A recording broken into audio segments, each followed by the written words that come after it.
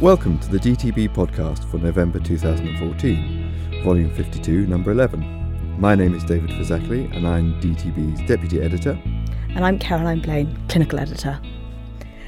Our editorial this time is on yellow cards and the fact that they're celebrating their golden anniversary. David, what is the history of the yellow cards and are they still a card? Good question. Yellow cards, as we affectionately call them, were kind of born out of the thalidomide disaster back in the 60s, when there was a major overhaul of regulation of manufacturing of medicines, and part of that process was introducing a system by which clinicians could report suspicions of adverse effects to medicines. And over the past 50 years, this has evolved into the scheme that we recognise today, in which patients and carers can also report adverse effects that they've experienced from medicines. So what we draw attention to is, A, the celebration. This is a landmark for the yellow cards to celebrate 50 years. Worth pointing out that it is still something that we should be encouraging all clinicians, patients, users of medicines to be aware of, and there are various ways in which you can report adverse effects. But also some of the developments that might be coming. The projects are underway to look at whether we can harness information from social media and other sources of information to build on adverse drug reaction reporting. But I think the fundamental question is, can we do more to highlight the role of yellow cards, encourage people to report them? They are still in the back of the BNF at the moment, the yellow pages at the back of all copies of the BNF. But most importantly, online at yellowcard.mhra.gov.uk, when anyone can report an adverse reaction. So the first main article is about electronic cigarettes and whether they help with smoking cessation.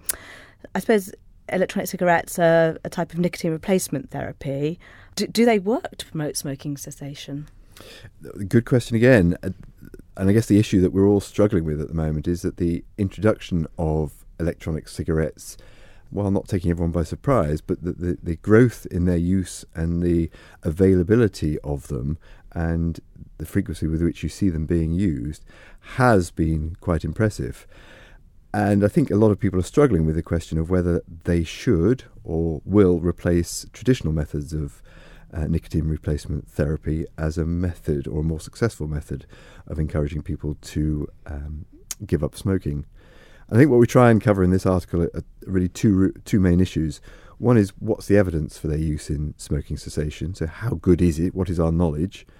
And the second is, what about the regulatory aspects in terms of how are these products being regulated? What is the difference between a consumer product and one that is licensed as a medicine? So we look at the limited evidence of their use in smoking cessation, and really that there isn't an awful lot.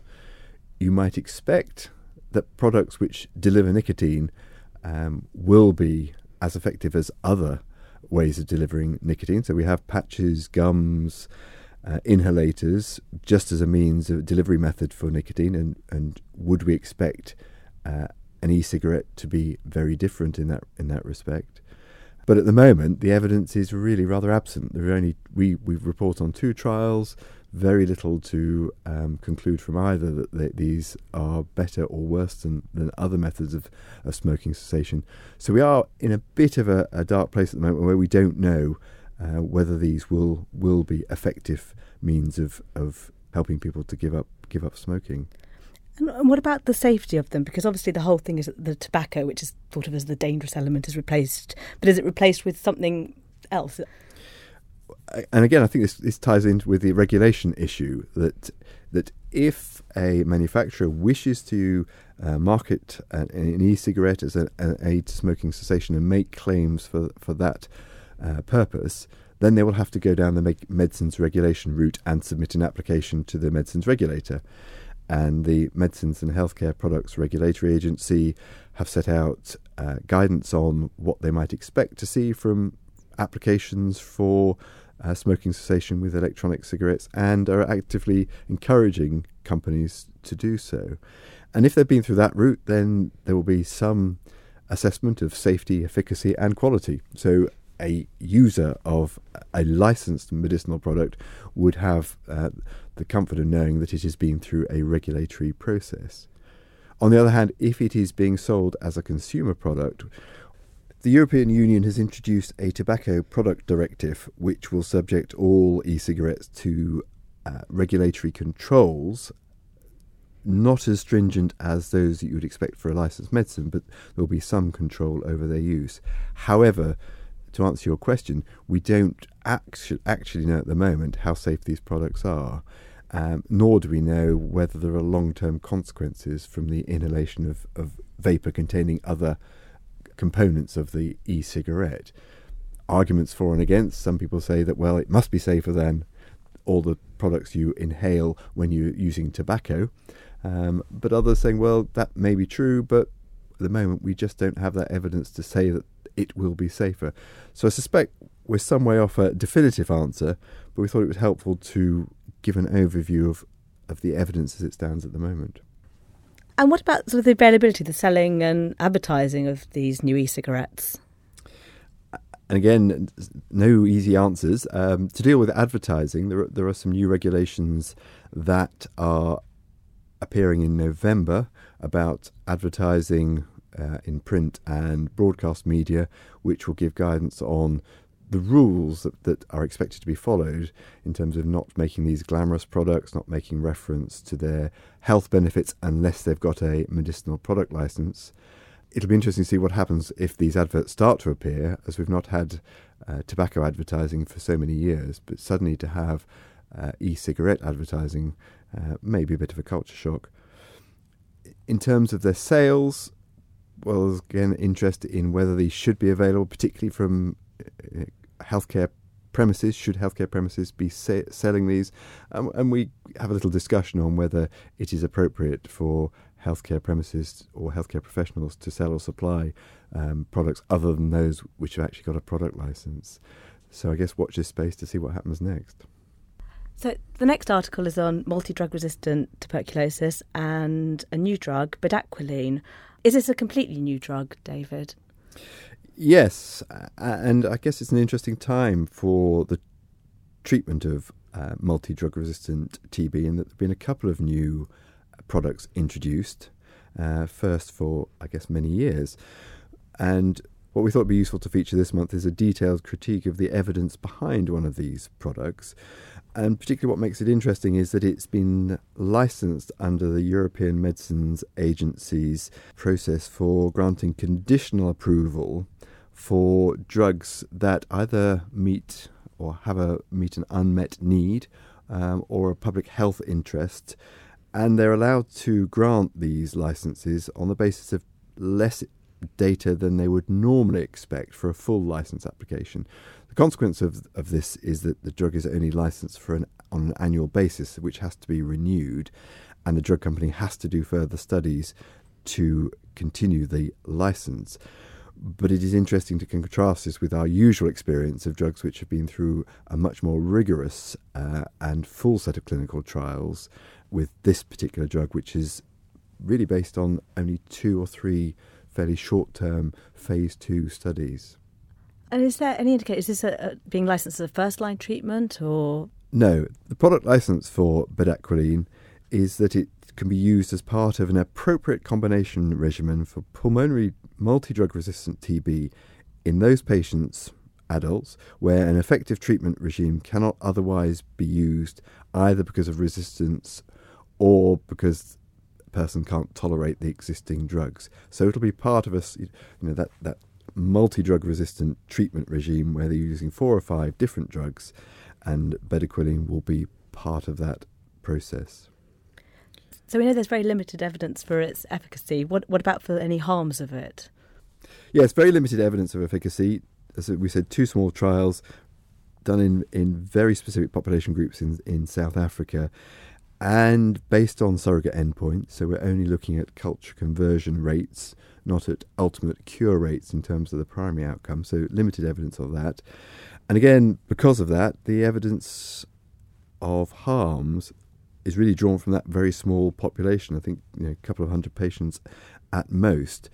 And so what we're seeing is, yes, some traditional or familiar adverse effects that you'd expect with most drugs, nausea, vomiting, headache, things like that, but also some concerns over prolonging the QT interval and possible interactions with other drugs that prolong the QT interval. So again, not a lot of evidence either way, and perhaps just one note of caution that in one of the trials there was a greater proportion of deaths associated with the use of the drug than in those who had placebo.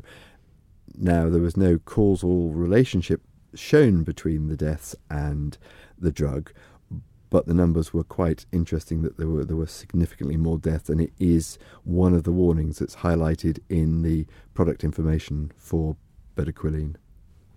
So for people that are thinking about possibly prescribing this, is there any guidance out there to help them? At the moment, the World Health Organization seem to be the people who've done the most work on this in assessing where it will sit. Obviously, as an international problem, they're in the right place to issue guidance for the wider population. In the UK, the numbers of patients are relatively small who might be eligible for this treatment. And at the moment, the NHS in England is consulting on its place in therapy, and we have yet to see any guidance from Wales or Scotland. So I think the World Health Organization are the main body who've produced any statement on its use at the moment. Just a couple of articles from Select. The first one's about ACE inhibitors and angiotensin II receptor antagonists for hypertension. Are they, and should they be interchangeable? Use of ACE inhibitors and angiotensin II receptor antagonists and their relative place in treatment of hypertension has been debated long and hard, particularly around the relative efficacy and safety of both groups of drugs. Obviously, ACE inhibitors have been around a lot longer. Evidence base is well established. We've got placebo-controlled trials of their effectiveness. Angiotensin II receptor antagonists, not been around as long, less evidence, but all intents and purposes, and what this systematic review seems to suggest is that they, in terms of outcomes, serious outcomes which matter to patients in terms of mortality or cardiovascular events, you couldn't really show a difference between the two groups of drugs. So both appear to be effective. The more interesting debate is whether, by using an angiotensin II receptor antagonist, you end up with fewer harms. And of particular concern to most prescribers has been the incidence of cough with the use of ACE inhibitors. And debate has been raging about whether cough occurs in 1 in 10 patients, 1 in 5 patients, or whether we should actually give all patients an angiotensin II receptor antagonist to avoid the development of any cough. And what was interesting out of this particular piece of work was that, yes, it did show that you got fewer withdrawals from study treatment in patients who were using an angiotensin II receptor antagonist, but the absolute difference between the two groups was relatively modest, and I think they worked out a number needed to treat to prevent one withdrawal of about 55. So you'd have to treat 55 patients with an angiotensin II receptor antagonist rather than an ACE inhibitor to prevent one withdrawal from therapy. So it would appear, yes, they have some advantage, but it's not an overwhelming advantage. And perhaps on the strength of the evidence, it is reassuring that ACE inhibitors are still reasonable first-line choices. But if you need to use an angiotensin II receptor antagonist because a patient really can't tolerate an ACE, then that too is a reasonable choice. It was interesting too, because most of the time we talk about the problems of having pure populations in studies, and this time it seems to be that actually most of the people have other risk factors such as stroke or myocardial infarctions, diabetes, and very few studies seem to be in people with pure hypertension. Yes, and I guess that was the nature of this particular cohort of patients that they looked at, that they were in studies as a result of their conditions and complications of them, rather than just primary hypertension with no consequences at this stage. So yes, as ever, you're left with a certain amount of questioning of how transferable the information is to the standard population. And in conclusion, if somebody is sort of thinking of starting for the first time an ACE inhibitor or an angiotensin II antagonist, is there sort of any evidence to guide which one to be used first? Well, the advice from the National Institute for Health and Care Excellence is that either are appropriate for the management of hypertension, particularly the low cost, and they stress low cost angiotensin II receptor antagonists, usually those that are off patent, or an ACE inhibitor, but they don't give a particular recommendation for a product. Another select article we have is on colchicine, so some new evidence for a drug that's been around for quite a while, David. Yes, or a rehashing of the evidence of a drug that's been around for quite a while. Colchicine seems to have been part of our pharmacopoeia for centuries, and certainly I looked back and there was a DTB article that mentioned it from 1965, so it's got a long history. So you might expect there to be some reasonable evidence on it, but this Cochrane review tried to look at the evidence that exists for its use in the treatment of acute gout, and they came up with 2 trials and a total of 124 participants.